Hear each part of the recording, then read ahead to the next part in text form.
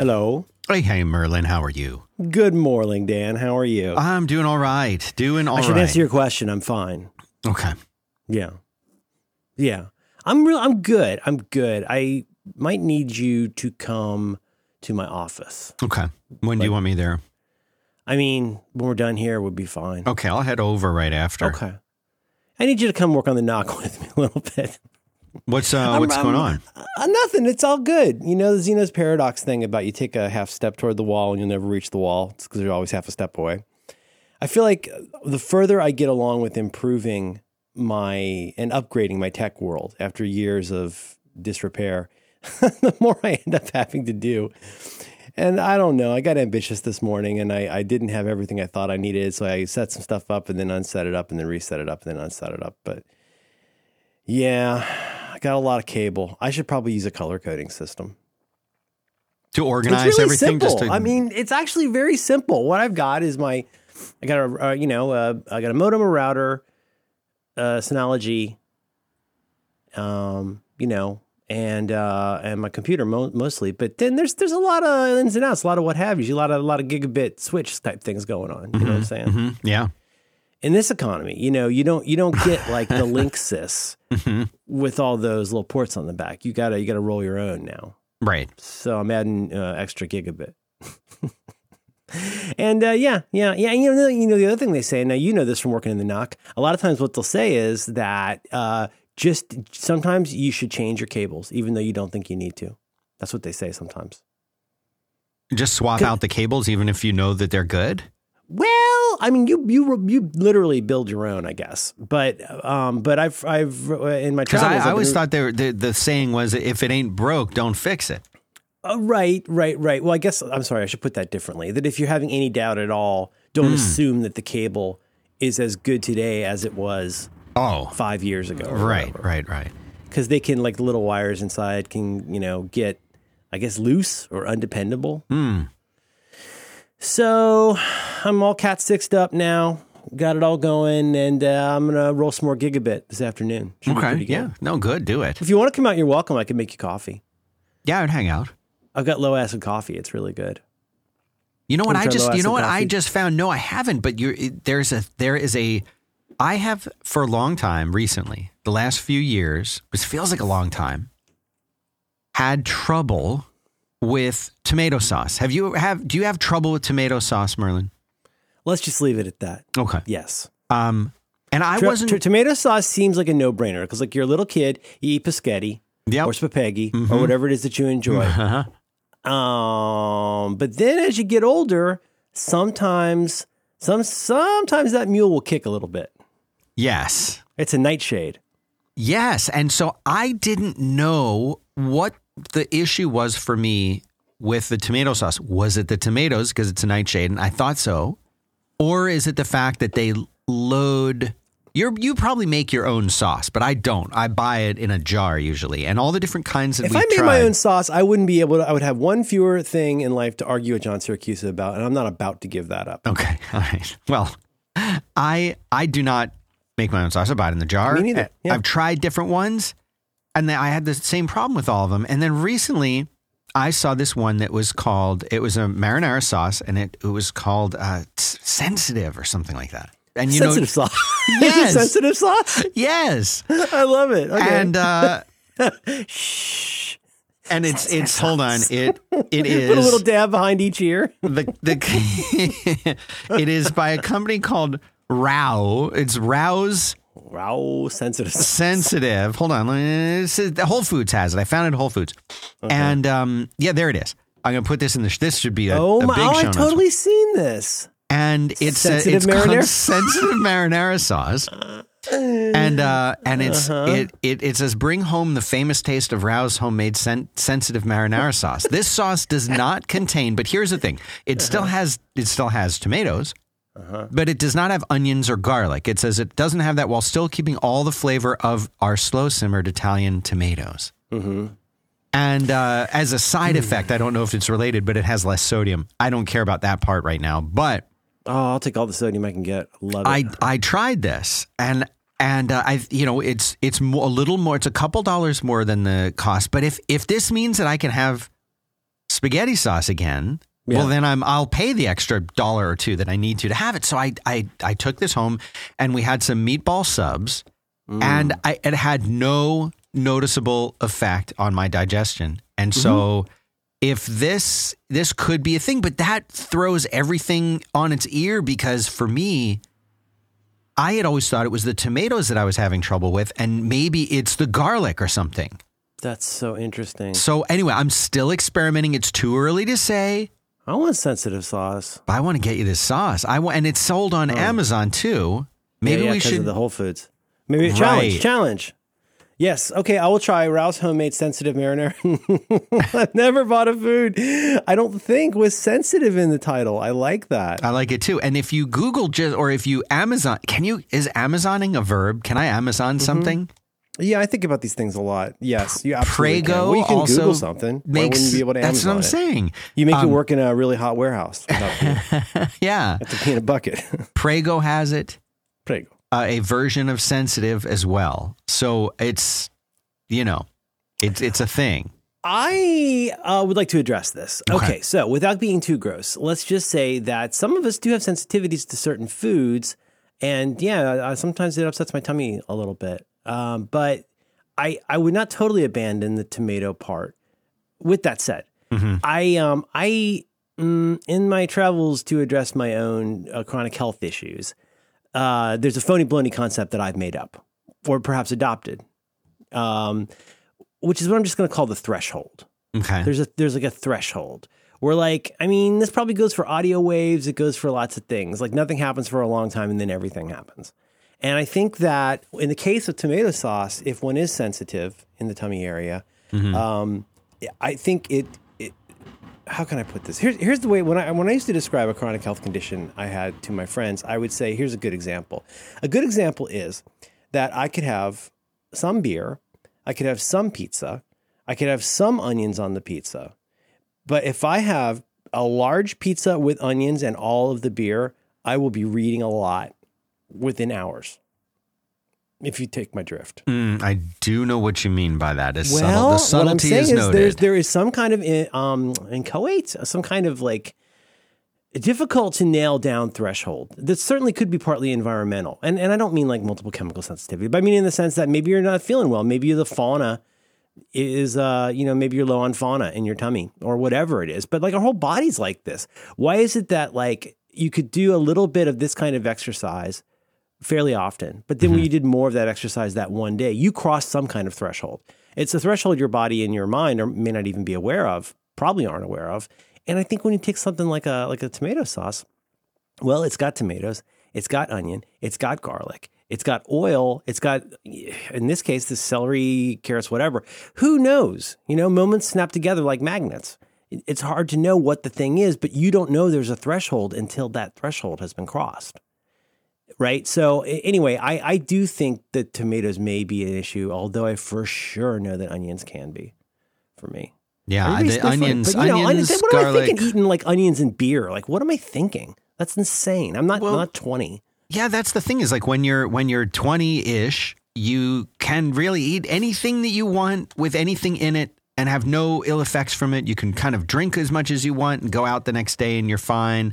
I remember back in those days, I was jogging quite a lot and something happened and I hadn't gone on a run for 3 or 4 weeks and I went back out. I was fine. I just felt fine the next day, not sore, still pushed myself. It was fine. Now, no. No. Oh, absolutely. When you're young, so we, our family went bowling with a family of a friend of the show, and we had a really nice time. But we came home, we were all a little bit all we did was bowl 3 games of bowling. Right. But I remember we were getting out of the car and walking up, and I was like, I've always felt like there are 3 kinds of activities that I can very clearly identify as being asymmetrical in how can I put this? Asymmetrical in how they affect very small muscle groups. Yes. Okay, so if you are for example, if you're helping somebody move or you're moving and you've overpacked the boxes with books, there's a pretty good chance that your lower back is going to hurt a lot because you don't do it often. You don't know how to do it well. You haven't been thinking about it. You know what I'm saying? But bowling, roller skating, and going to the batting cages are 3 activities I can think of where you get the weirdest asymmetric small muscle injuries. Right. Well, and the closest to symmetrical is roller skating, but that hurts your taint real bad. Whatever little ligament that connects your legs to your taint, you know, there's that real small, it's almost like it's like your Kegel zone, you know? That hurts so much after you roller skate. If you haven't roller skated in years and you go roller skating, I'm not saying I do it often, but you know, God willing, you'll roller skate one more time in your life. Watch your taint, because boy, that super hurts. Batting cages. Even if you're in like the 40 mph, you're gonna hurt different parts of your torso in very different ways. And bowling, think about bowling. Yes. You're throwing like a 14-pound ball down a wood lane over and over you're not changing arms. I mean, unless you're like, you know, ambidextrous, but it's just so strange. Yeah. But that's when you really notice those little fine muscle groups where you're basically saying, hey, little disused muscle boy that I don't use for anything load bearing, why don't you bear some load for 2 hours and try to hit a ball or throw a ball? Yeah. Yeah. I don't know. So anyway, that's my cockamamie threshold theory. Where like sometimes you cross it, you don't know there's a threshold until you cross it. But right. Didn't Churchill said that, I think. Sorry, I'm so sorry. Go ahead. I was saying Churchill said that, I think. You don't know there's a threshold. The only way out is bowling. Yeah, that's... So what do we got today? We might have some listener letters. We do. It's a shiny new year and an optimistic day, and at the risk of really boring our audience, I'm so good at introing these. I would like to talk about how some of my task management stuff has changed. It's something we've kind of gotten at a little bit, but I want to just talk about some changes in the world of text management and some personal stuff with me. Not personal, like sad, but like as in like how my work and life has changed. And I don't know, just a plea to reconsider.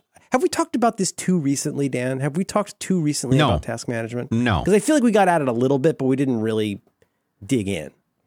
Yeah, I want to hear it. We have not done it, and there is plenty of space in my life to hear it. Good. Well, do you want to start by telling me about something that you like? I would love to tell you about Squarespace. Oh, Squarespace. You know, I've heard that there's a thing about Squarespace that they do a lot of podcast advertising. I've heard that. You're saying Squarespace does that? As a company. This is podcast a thing they as do. In like internet radio.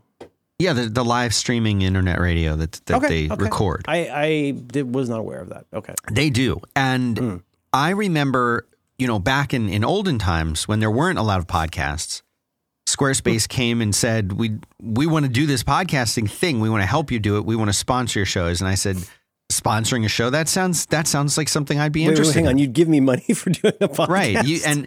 And they said, we just like you and Merlin, and we just want to support what you guys are doing. Oh. And I said, great. And ever since then, they've been here as a sponsor. And I want to tell people what they do because I think that they are doing something that nowadays I think we just sort of take for granted that can be done. And you and I know, we've talked about this, and I've talked about it on the Squarespace ads before, but it's something that's so different. And I'm actually working on a new website within Squarespace right now. And coming into it, I kind of went in, Merlin, I'm not ready to unveil the site yet. I'm not going to ask you until you're ready. You tell us when you're ready. Can I just do this at my own speed? Just do it at your own pace. Don't feel like you need to tell us until you're ready. All right. Have some sensitive sauce. Okay. That's what I need is more sensitive sauce now. But with Squarespace, what I found is going into this again, I try to approach it with, as you say, Zen beginner's mind. Yes. So that I don't go into it with preconceived notions of the way that I might want to do something or the way it should be done or whatever. And I just run into it and I say, let's explore. Let's find out what I can do with this thing. I don't know what it can do. Let me find out. Let me explore this thing. Do it at your own pace, Dan. Don't feel like you have to rush it. And that's what I did. And I went into it and I said, you know what? Let me pretend that I've never used Squarespace before. I've never even made a website before. What is this like for me? And I was so pleasantly surprised by how easy it really is to get started using Squarespace, building a site with Squarespace, whether you're a first-time website builder or whether you've been doing this your own way for a long time, it's so easy to jump in and use Squarespace the way you want to use it. There isn't a predefined, no, it has to go like this. You have to do this first. You have to do, you can just go in and have fun with it. And that's what I did. I started building the site, tweaking the little knobs and the dials and making it my own, picking from one of their templates, but then customizing it. And customizing sounds hard, but it's not. Like if you've ever gone onto a website where you're like, oh, this is the car that I'm researching I want to get. I can get these kinds of wheels. I could get this interior. I can get this color. That's almost what it's like, except you're building a site. And there's so much that you can do. You can do what I'm doing, which is building a site for a business, but you can also showcase your work. You can blog.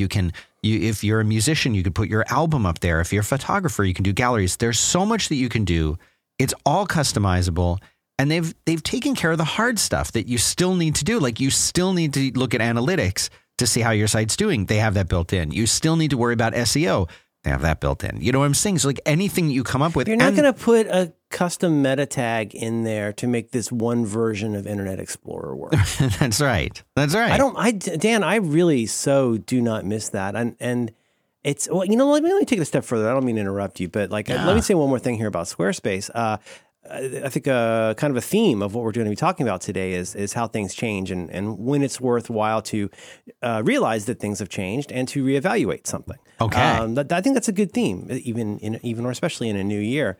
There was a time when if you went to anything even vaguely like Squarespace, and I mean, I'm not here to diss anybody, but there was a time where if you went with the easy way to make things, whether that was a blogging engine or a CMS or whatever it was, if you went with the easy to deal with, well-supported version, you would end up with something that was A, not very good looking, and B, extremely generic. Like you go, oh, that is, I don't want to name names, but like, oh, that's a blogger site. Like that's a good looking blogger site, but that's a blogger site. Right. Now, that was a long time ago, and a lot's changed since then. The technology's come a long way. But what's amazing now is, this is going to sound weird and like double speak, but the more you take the easy path with Squarespace, the more you're going to get something that is really beautiful and really your own. If you you can get in there if you want to and get your hands dirty. I would encourage you to just try some different templates and see what you think. Because then once you've got the template,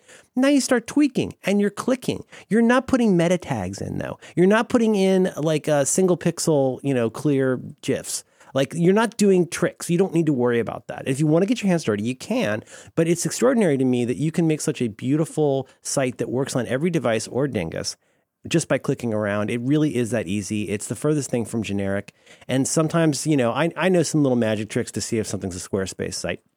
And sometimes I'll get a hunch and I'll look and I go, oh, it wasn't Squarespace. Or I go, believe it or not, that was Squarespace. Mm-hmm. If you see somebody with a site that looks way too good for their resources and skills, there's a very good chance it's Squarespace. Right. I mean, that's it. What else can you say? What do the plans start at? Do you remember? I think it's $12, Merlin. $12? Is that the $12 an hour? $12 per month is the cost of that. You probably mean like $12 a day. No, for the whole month. But our listeners can get 10% off. And also, Squarespace lets you register domains there. So you can use this promo code to get a domain or a website. They got like 5 or 6 TLDs there probably. It's like 200. 200. It doesn't have to be .limo. No, not .limo. Squarespace.com/it'syourshow for your free trial when you're ready to sign up and learn about it. Try it out. Kick the tires. And then when you're ready to actually sign up, the offer code, it's your show, one word, it's your show. And you will save 10% off your first purchase of a website or a domain. And you can tell Merlin I love Squarespace, and you will too. So go check it out. Squarespace.com/it'syourshow. And thanks very much to them for making this show possible. Thanks, Squarespace. Buck, buck. Buh, buh, buh, buh. It's low acid coffee, but it's still got some acid. Sensitive. You can't. Sauce. I mean, how are you going to get all the acid out of anything? Well, it'll be basic. Yeah, basic. That was stupid. What else is happening? I got a new printer I like. What is pretty it? Well, Laser or HP. inkjet? No, it's an HP. But boy, a lot has happened. Well, maybe it's just that HP is just a really good company at doing stuff. But they're sunsetting Google Cloud Print. I'm not sure exactly when, but so I'm trying to figure out ways to easily print remotely without needing special hardware. Mm-hmm. So, but yeah, it's interesting. That's been interesting to set up. It's pretty cool. They get you on the ink. That's where they charge you a lot, is for the ink. Yeah, to get like especially the black ink, if like a single black ink thing, that's going to be like, I guess that's like almost the cost of the printer. It's very costly, but I'm always so amazed when I meet people who are like, "You have a printer? I haven't used a printer in years," and I'm like, "Well, I guess. I mean, I feel that way about a landline phone, but we print a lot. My kid, she's got to print homework. Where are you going to print your paper craft if you don't have a printer? Exactly. Is your child not obsessed with paper craft and just leaving shards of paper all over the house? Like, how do you even know you have a kid? If it weren't for the scissors and the paper. What else is happening? Well, why don't we talk about this? I'm dithering because I hope this isn't terribly uninteresting, because I don't know if this will be interesting to other people, but I want to talk about, for a while now, people occasionally seem curious about how I do stuff. Now, I don't really have like a regular job, so I'm probably not the best person to ask about doing stuff, but I have had jobs and I have done stuff, and I'm going to pivot for just a second. There's a topic that we have been covering on Reconcilable Differences for, I think, now a couple months. Mm-hmm. And it's just an ongoing occasional series called Secret Weird Things People Do. And it's this thing where Syracuse and I have been speculating, do you ever wonder if there's stuff that like only you do? Or, you know what I mean? Like, or if anybody like, and so of course the way that Syracuse problematizes this is, how could we know? Because it's very Syracuse. Mm-hmm. Like, how could we know if our thing is weird, right? It's only when, like, John's wife notices he wears, like, 5 layers of clothing to bed at night that she's like, why are you doing that? That's so weird. Or, like, why am I using shoe trees? Or, like, why does the remote have to be in exactly this position on the table, But I realized, I was saying to John, I've realized that there is I don't know what your programmer term for this is, but it's not just this one example. There's this whole set of things that I do that a person could uncharitably call unnecessary efficiency. Now, do you remember when you're a kid and you go to lunch in the cafetorium and you get your tray and you got your food, you got your applesauce and you got your little carton of milk? Did you ever do that thing at the end of the meal where you all the way open up the top of the carton of milk, smash up your napkin and your leftover food, everything as small as you can, and try to see how much you could fit in your milk carton and smash it down? Of course. Well, do you know what I know? But be honest. Do you know what I'm talking about? Yes, I know exactly what you're talking about. Little boys in about. particular do that. I don't know if they still do stuff like that. If we ever have, I know it's an unnecessary. You're creating an unnecessary efficiency. No one cares. No. You're not helping anybody. Like, why do I buy super high end blades for my utility knife? And why do I break the boxes down further than they need to be broken down? Because there's nothing quite like a fresh utility blade. Very nice. I have some very nice ones that I'm very happy with. Cut that up. Why am I doing that? It's all just going to go to the dump and sit in a pile. They don't even recycle boxes anymore. Why am I doing that? I don't know. But I think that also, now that I've realized that about myself after all this time, I think it's interesting to notice times where I'm creating unnecessary efficiencies. And really, is that unnecessary? Because what's nice about an efficiency is, I think it's easy to be cynical about this stuff, especially in the post-life hacks age. It's easy to look and point and sneer and go, oh, why are you doing that? But one thing I still do very well, one of the many things I still believe from getting things done is that like a life with less unnecessary friction can be a better life. I mean, there's friction in life, and that's why you get the big bucks. But like, there's I want the forks to be in the fork section of the cutlery drawer because that makes it easy to find the forks. Like, does that make me tightly wound? I don't think so. But I feel like there's similar things with the way task management's douchey, but where I figure out what it is I need to do and then make sure it gets done. And I want to talk about that. I want to talk about where I've tried to look at changes over the years, be aware that things have changed in the world and in my life, and encourage our listeners to consider something similar. Mm-hmm. Do you need more infrastructure than you have? Or could you even perhaps do with less infrastructure than you think you need? can you get a minimally viable productivity system that would actually be more efficient and easier to maintain? Do you still need all of those, you think about your metallurgist grandfather's shed probably had one of those boards with all the little hooks on it for the tools and the outlines and all that stuff. And it's like, that can be super good, but in the same way that I'm working to simplify the way that my Cat 6 cables are all wound up, looking for efficiencies in our productivity stuff too. Mm-hmm. Is that okay? I mean, yeah, I like that. And one of the things that I always do is I'm always trying to, and I've talked to our friend John Roderick about this, and he, as you know, he's against efficiency, especially efficiency for the sake of efficiency. He's a man who scalds his balls. Yeah, like he doesn't think he deserves for life to be normal. No, and I believe that my goal. No, I mean you're speaking the truth. My goal is not to be efficient for the sake of efficiency. It's so that I have room to think about other things. And an example of that is like if I'm making breakfast for my kids, I have a system that I've set up so that I know exactly what I need to take out. I know where I need to put it. I know what I need to do. And if you rehearse and practice things enough, then they essentially become second nature. You don't have to think about doing them anymore. You just do them. Like, for example, today when I drove from my house to the office, I didn't have to think, okay, I need to put my turn signal on here and then turn left here and drive down the road here.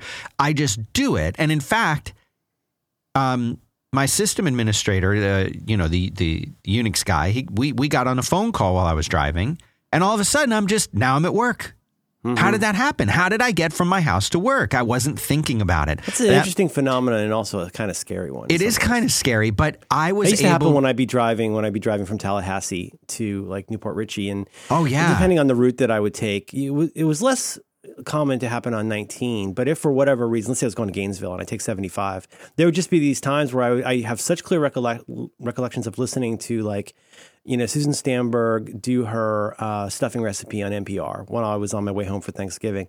But I would be like, whoa, how many exits have I gone by? Right. I didn't even realize. Didn't even know it. You didn't even know you were driving the car. Yeah. But what that does is it lets you have space to, if you want to not be mindful, it lets you have space to think about something else instead. And so a lot of those efficiency things work for that, but they also work to make it so that you don't forget to do things, so that you're that's what I'm running around. I'm not talking stuff. About becoming dead to the world. Again. So it sounds like that milk carton thing resonated. Here's another one. As somebody, especially with kids, but really who has to do anything where you go places to do stuff. There's the kind of thing that happens where, and I have to admit, this does really get under my skin sometimes, where we're like, because, I'm Sisyphus, pushing another Sisyphus up a hill. And I'll say, okay, we're going to go to the store because we need to do ABC. And of course, there's, why do I have to go? Well, you have to go because you need to go. You need to be inconvenienced sometimes, like John Roderick. Yeah. No, but now here's the thing, though. Now, remember when we ran out of milk and you were mad, and I said, okay, but remember last night I asked you if you needed anything, especially milk, and you said no. Remember that? Like it matters. Like that's going to help at all. But it's maddening for me to have all of my stuff put together and know what I need to do. And then to also, and because I'm super next level with this stuff, I know what questions to ask. Because my family's almost always going to say, nope, don't need anything. Well, you don't need anything now. But like if there's not a satisfactory dessert in the house at 7:15, guess who's the bad guy?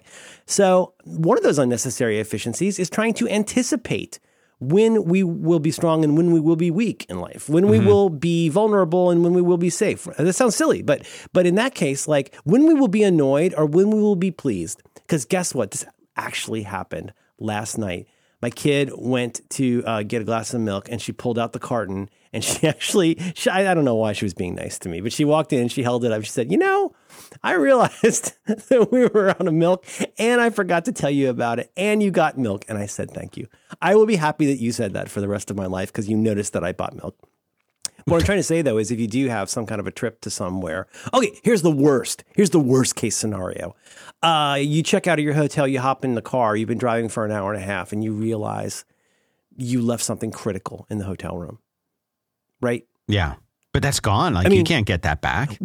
Well, but like it could be an arguably worse situation, which is I'm pretty sure I left this thing in the hotel room, right? But you know what I'm talking about here. Whatever the situation is, it could be you're driving to visit relatives and you did forget your covered dish that you're really expected to bring. And if you've been driving for an hour and a half now, what are you going to do? Like, well, anyway, just go with me for the example. But how maddening it is to realize, oh, we've been making great time. We've been driving for 90 minutes. And now we for sure have to go back, which is going to eat up another 90 minutes driving back. And then we have to redo the part that we've got. Now, I have enough of a broken brain that drives me crazy because this is why I have checklists. Maybe it's a little bit OCD. Maybe it's a lot OCD.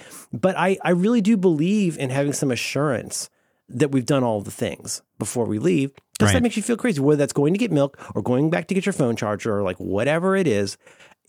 There's something in me that finds that, how can I put this? It seems avoidable, and it seems like it doesn't take that much infrastructure to, in fact, avoid that. Mm-hmm. And then also, when you get to be a man of my age, I'll tell you one thing that you can leverage. This is a cliche because it's true. If you're walking out the door and you're pretty sure you're forgetting something, mm-hmm. You are forgetting something. You definitely are.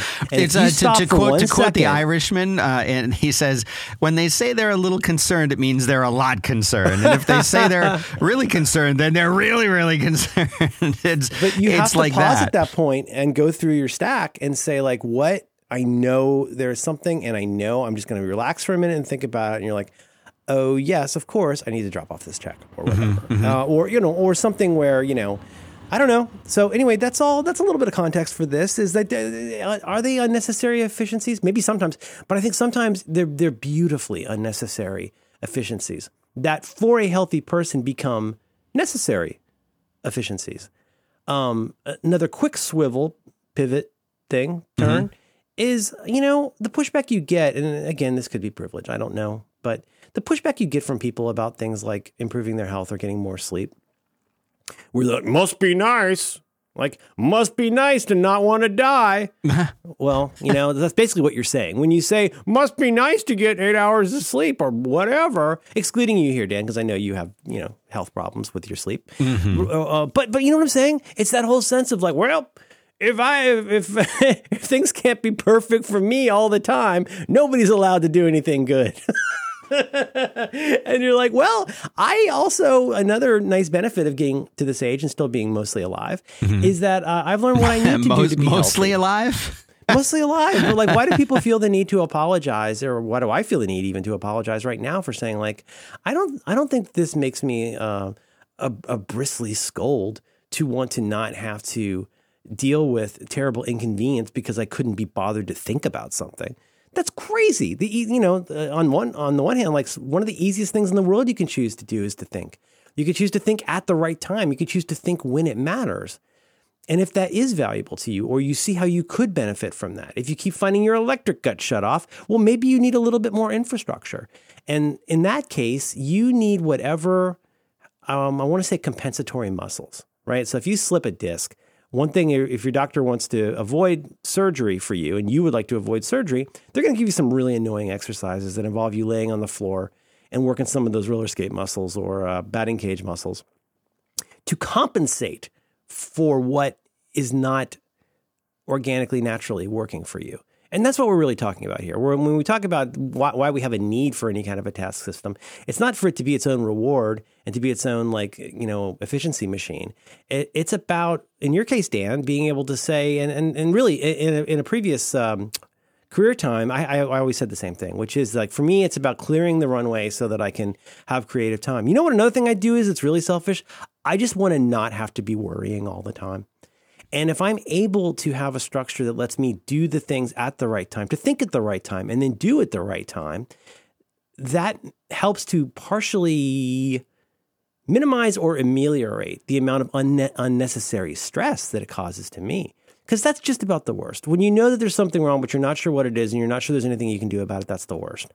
And sometimes a little bit of thinking ahead is just really what you need. Mm-hmm. So what I want to talk about is a little bit of past, a little bit of current, a little bit of future, and just how the least interesting part of this will be probably the specifics of what I do with task management. I think the more interesting thing is going to be stimulating our listeners to give another pass, another thought. Not saying overhaul your system and buy a bunch of stuff. Not saying like do one of those container store transformations. I am saying that like treat yourself in the new year. Believe that you can have efficiencies and that you can have less unnecessary stress so that you can focus on the very good stress that might make you better at what you do. Right. Is what I want to talk about. Okay, let's do it. You want to tell me about a second thing that you like? Yeah, I would tell you about Native. Oh, Native. I saw an ad for them on the TV. Really? They're doing TVs? I guess. I don't know. I think they should just stick with podcasts. It's been pretty effective. You know, let's give them a call. My family's all in. They're blowing all kinds of money on Native. I don't even know where it comes from. Native. This is a new kind of deodorant because many conventional deodorants, the kinds that you're going to find in just a regular store that you might walk into, they're going to have aluminum. This is, people talk about aluminum. I'll tell you exactly what aluminum does. It forms a plug in your sweat glands that keeps you from sweating. That's how it keeps you from sweating. That's how it works? That's what it's doing. Oh, I don't want that. Well, a lot of people don't know that, but that is what's going on. It's plugging up your sweat glands, and that's why you don't sweat. Did you think it was magic? It was just a magic substance that makes... No. But Native's deodorant is made without aluminum, so you can feel better about what you're putting on your body. That's the thing. I mean... I have tried a whole bunch of other deodorants, especially the natural ones, because I care about think about it. You're putting the deodorant on your body, Merlin, and then it's staying on your body for like 24 hours.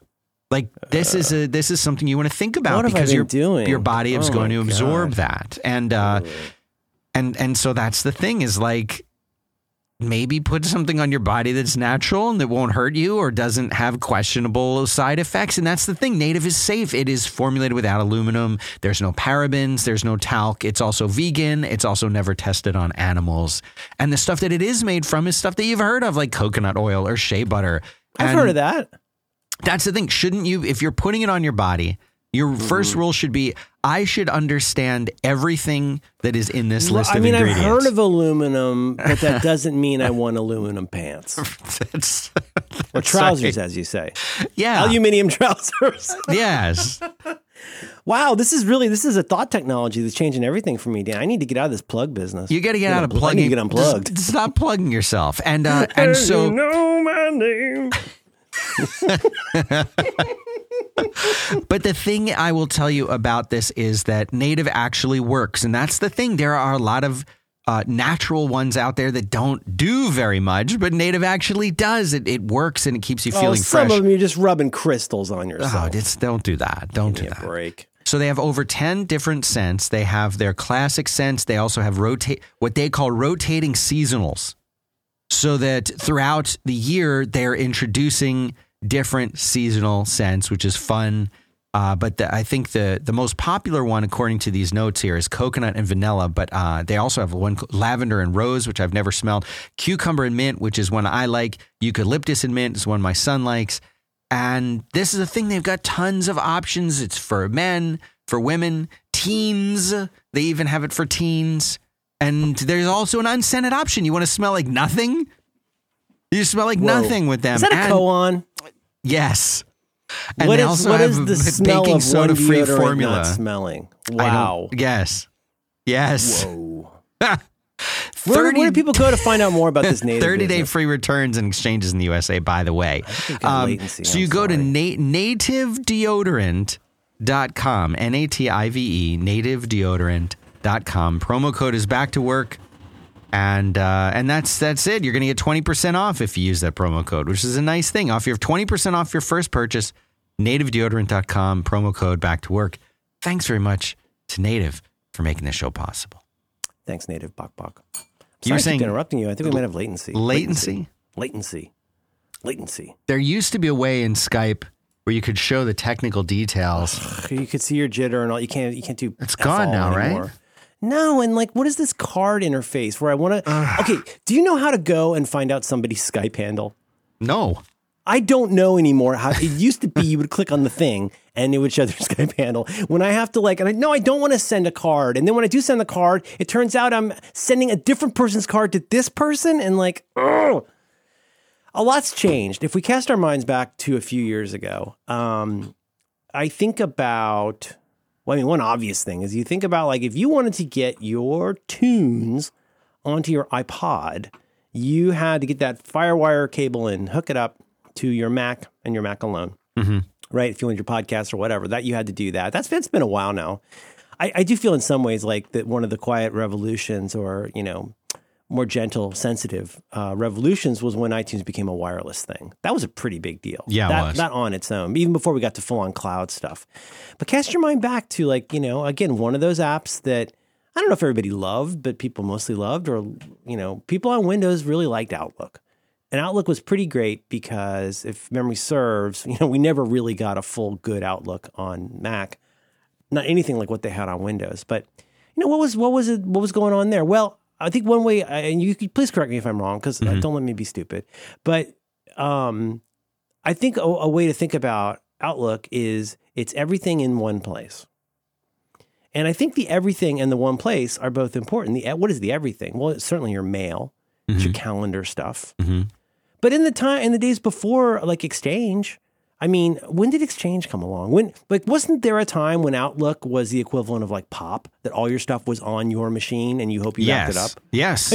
Just so I don't sound too crazy, there was a time when a la Pop, you did have all of your notes and calendar and mail, but it was just on your machine unless you took measures to have it be elsewhere. Yes, and this is something that people, I think, take for granted now, especially in the modern days of Gmail, where IMAP has pretty much replaced everything. And just the subtle difference is the way we used to check our email is our email client would pull it off of the server, and then it would be gone from the server. It would be only on our local computer. And man, if your computer crashed, your hard drive died, which they did all the time back then. And, if your and Entourage, if your 2 gigabyte Entourage database crashed, became corrupted or something, all your mail was gone. Sorry. And the way that it works now with IMAP is everything is stored up on the server and it gets marked as read. And when it gets deleted, it's actually just moved into another folder on the server. You're just a client for a database. There's a database with your stuff in it. Right. What is the cloud? The cloud is, other people's hard drives, as they say. But you took the words out of my mouth. And then this is why I wanted to highlight in particular Outlook. Now, Outlook was, I think for a lot of people, like a secret weapon alongside stuff like Excel. There are people who could just make Excel dance. But Outlook was very powerful. I just remember the sorting and subsorting in Outlook's mail view being so good. Mm-hmm. It was a way that you could process so much email so quickly. But when I say, though, everything in one place, I mean everything in one place. So you've got, I'm trying to be clever here, and I hope people are appreciating it. When we say everything in one place, well, it's your stuff, it's your mail, it's your calendar, it's your notes, it's your everything there. And it is just in the one place. If you're not at that computer right now, you can't get to your email, which is not living on a server. Now, like Dan says, then we had Exchange, we had IMAP, things have come a long way.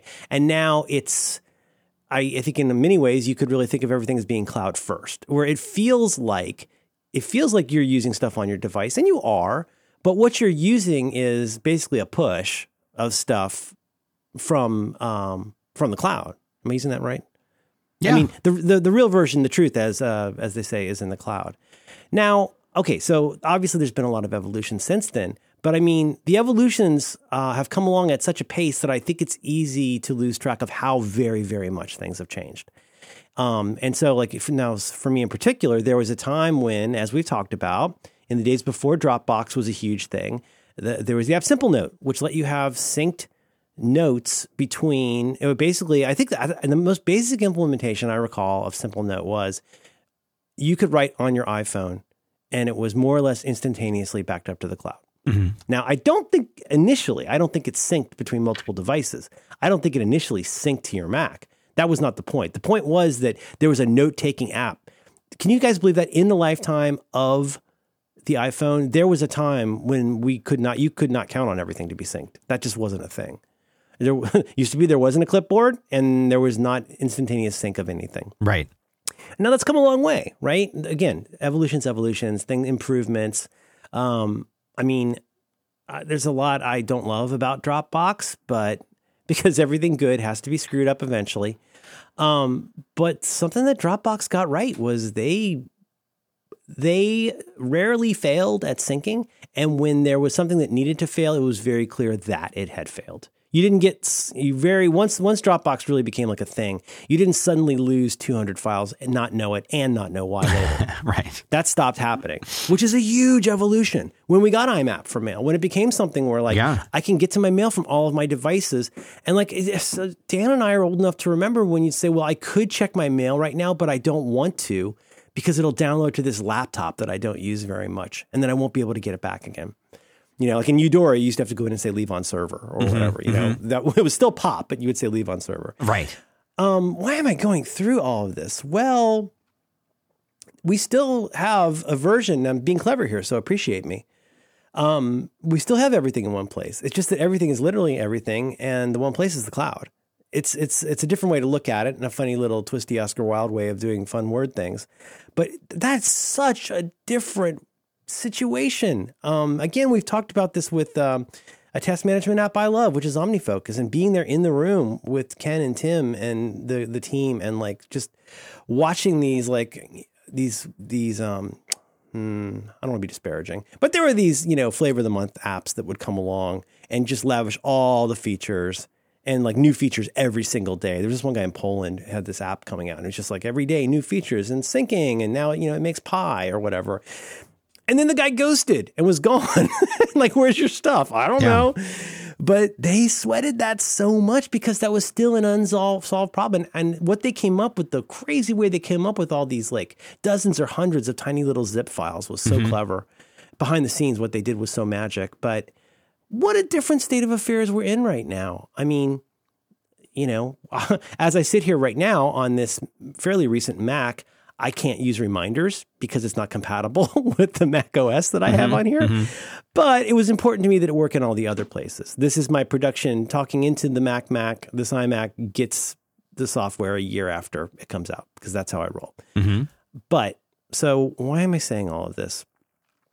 A lot has changed. For one thing, we have a lot of options in how we can choose to structure our work. I mean, we may not have lots of options in terms of our career, but in terms of our tools, we have a lot of options. And a huge part of those options that I think it's always hiding in plain sight, and only the very young should just look straight past this. The reliability of syncing has changed mini games.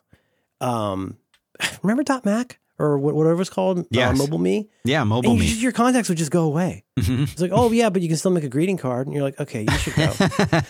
Or you can send greeting cards. Yeah. It's called MobileMe. But apparently that was a very interesting meeting to be in with Steve. And then the personal part for me is the extent to which the kind of stuff that I do has changed a lot. When I say my work, I really mean my life. I won't dwell on this because it's the least interesting part. But so there was a time when I had a website about trying to be more productive using your Apple products, in particular your Mac. I wrote for that website. I did I had to figure out creative ways to keep that content machine rolling. Ironically enough, like so many people in the productivity racket, I was sort of living inside the infrastructure as I was building the scaffolding. Because guess what? The reason I had the blog is because it was hard to do productivity stuff on a Mac. Right. So yeah, I started out, when I first started 43 Folders, I was using Entourage, not the TV show. I was using the pretty good Carbon app, Entourage. But again, I mean, like it was all in a database in my tilde folder. And now today, pretty much, I think everything I use is available lots of places. And where it's not already natively available lots of places, I can get it other places. So if I have apps from SetApp that I want to get at home, yeah, I do need to download those from SetApp. Like they're not going to just appear in the same way as my like shared desktop or documents folder. But that was then, and this is now, as S.E. Hinton says.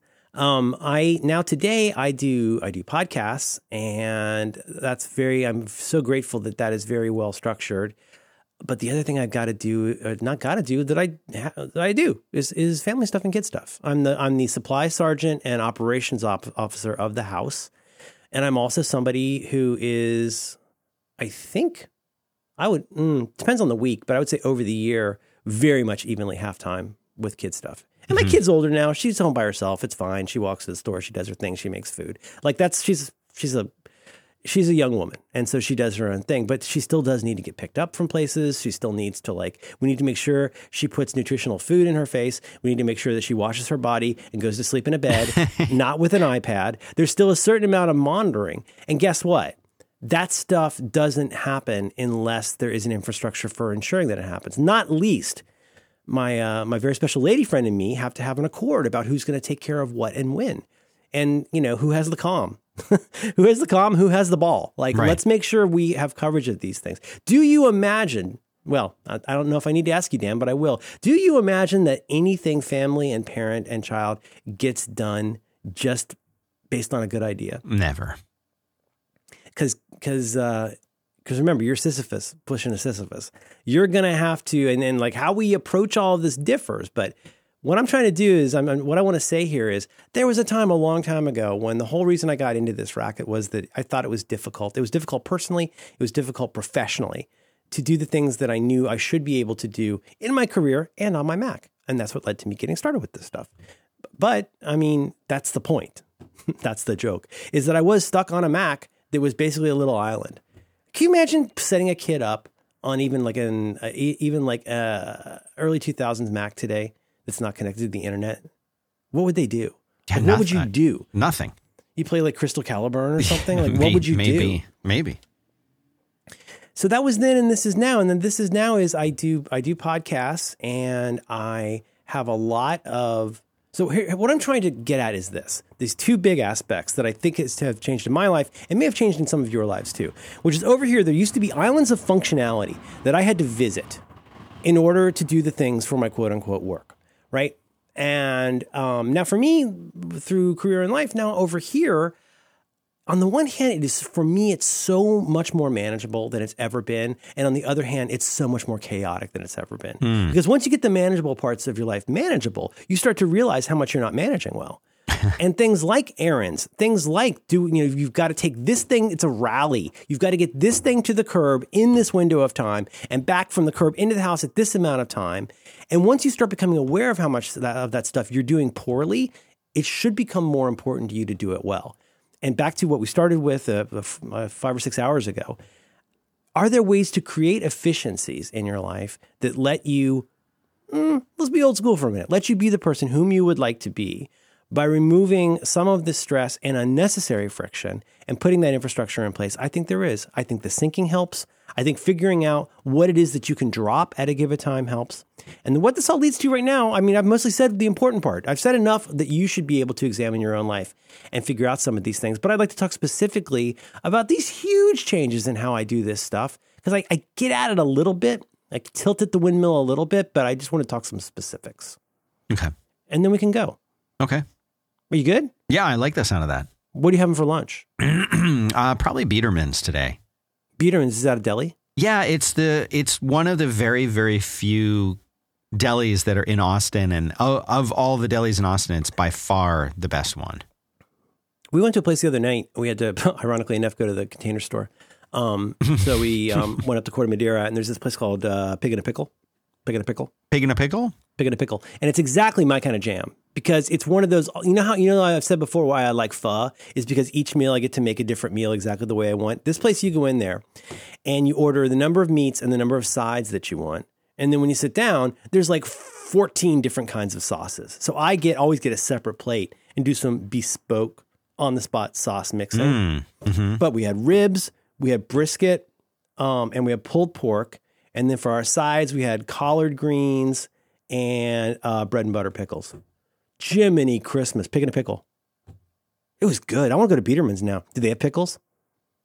They do. They do have pickles. I like a pickle. I like the places where you sit down and they put pickles on the table. That you know what I'm saying? I do. Yeah. So I used to think about this stuff a lot for my quote unquote work.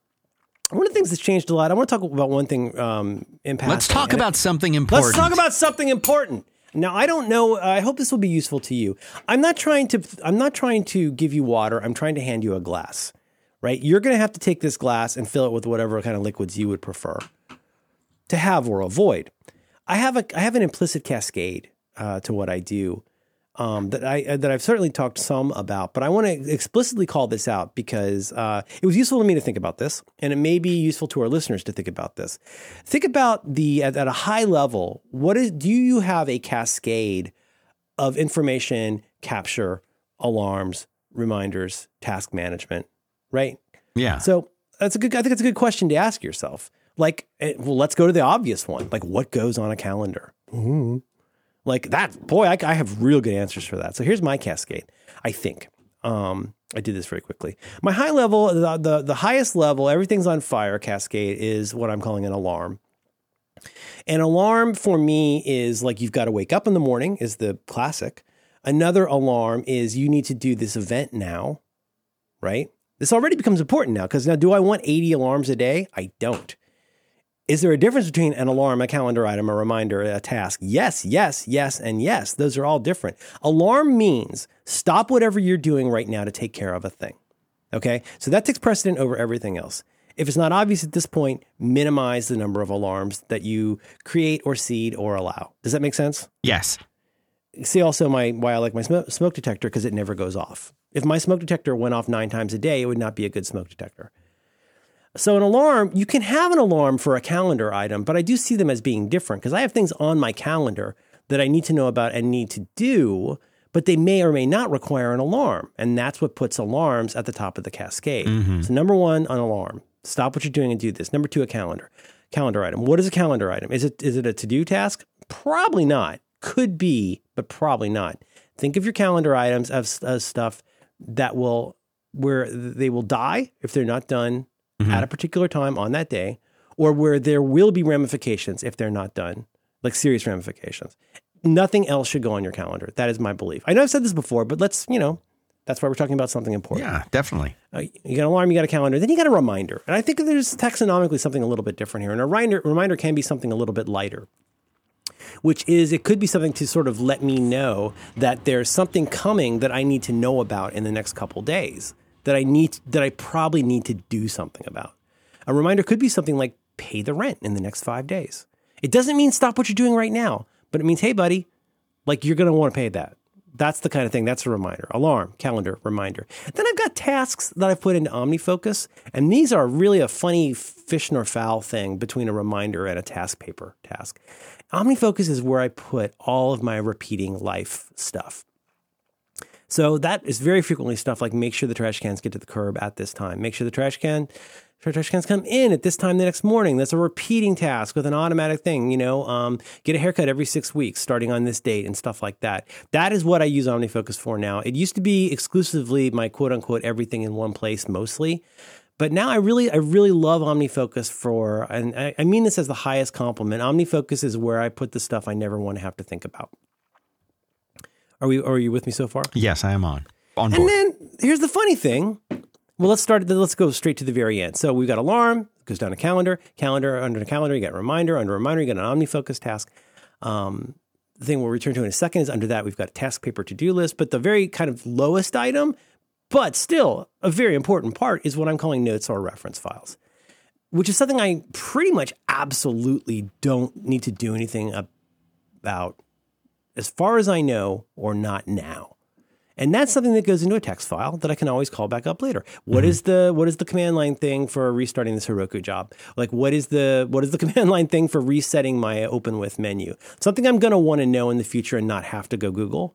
I keep those in little files. So alarm, calendar, reminder, OmniFocus, task paper, note. Let's go back up one to task paper. And this is really where the rubber meets the road for me. And I'm not here to suggest that you use this, except it is good. What is great about task paper? It is lightweight. It is essentially markdown for tasks. It is difficult to overcomplexify unless you really, really try. It is a immediate near-term dashboard. When these things are done, I'm through for the day. Mm-hmm. And it's super portable. It's a text file that goes wherever you need it to go and syncs up really fast. Now here we go. Now here comes all the email. Why I thought you loved OmniFocus. I do love OmniFocus, but here's my job. My job is every week do the exact same tasks for the exact same jobs 4 times a week, plus take care of the rest of my life. And for me, that all works better for me right now as a text list, a very lightweight text list that I don't want to be even allowed to futz with it. Almost all the items on when I make a task, and this, in some ways, this becomes the most important part, how I think differently now about making a task, phrasing a task. What do I call it? What do I call the projects? That's very different from my full-on GTD days with OmniFocus. Right. And one of the two funny differences. One is I use emoji a lot now, which is weird, but I do. And the other is that my descriptions of what the task is have gotten both much shorter and much more grammatically incorrect in a way that I think is very interesting. How's more grammatically incorrect? More grammatically or less grammatically correct. But no, okay. I would prefer with, more. Why is that? Why? What's going on with you? Well, so I don't know. Maybe I'm having a palsy. But to be successful with getting things done, what do we know? Well, there's several things, but you got to read the book. One of the things we know in GTD is that you have projects and tasks. A project is an outcome that you can envision and articulate. It is a noun, right? Mm-hmm. A project is an outcome. Like it's a thing that'll change in the world. And then what are the tasks inside of a project? Well, those are verbs. And for GTD to be effective, it's so important that you phrase that task as something you will know you physically did or did not do. Take the trash cans to the curb is a very good task. Ideate, brainstorm for trash technology systems is not a really good task because it's barely even words. It's like a word side dish. It doesn't even make sense, right? So like, what do we do? We say, oh, well, brainstorm. Well, brainstorm what? How? Like, what will you look like when you're brainstorming? In GTD, it's critically important to say, I have thought about this. I've articulated what this physical verb is in the service of this big noun, and then I just go do my work like a gentleman, right? Mm-hmm. Now, I still believe in that, especially if you're doing GTD. Please, flashing red lights. If you're doing GTD, that is one of the most critical skills that you can get. So why am I getting grammatically incorrect? Yeah. Because sometimes I just need the lightest little bit of prompting, and I'm going to tell you a funny secret. I don't really need projects that much anymore. Whereas I used to have area of responsibility, work. Inside of work, one of my areas of responsibility is podcasts. Mm-hmm. Inside of podcasts, I have reconcilable differences. Inside of reconcilable differences, I have sponsor relationships. Inside of sponsor relationship. Now, at this point, now we're back to 2005 when Daddy had a context that said at printer. Forget it.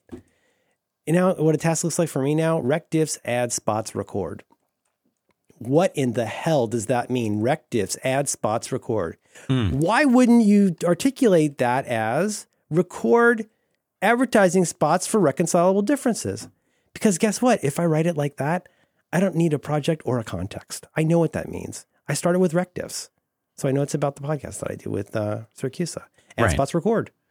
Now, here's the thing. Think about this. Think about how you name things. And think about the order of how you name things, especially if it can be truncated to the right. Do you know what I mean? Like if you're looking at a list of items in the Finder and you don't want to have to blow out am I making sense? Let's say you've got 60 items in the Finder. And the way that you've been naming your files in the Finder is something like name of project, name of subproject, name of task, date of task, and then tags or whatever. Well, that's good for the ability to sort, which is great, but it's not great for the ability to instantly locate, right? So this goes straight back to how I do my notes, where I'm looking at a note right now that says B2W show note X E459 2020 0106, right?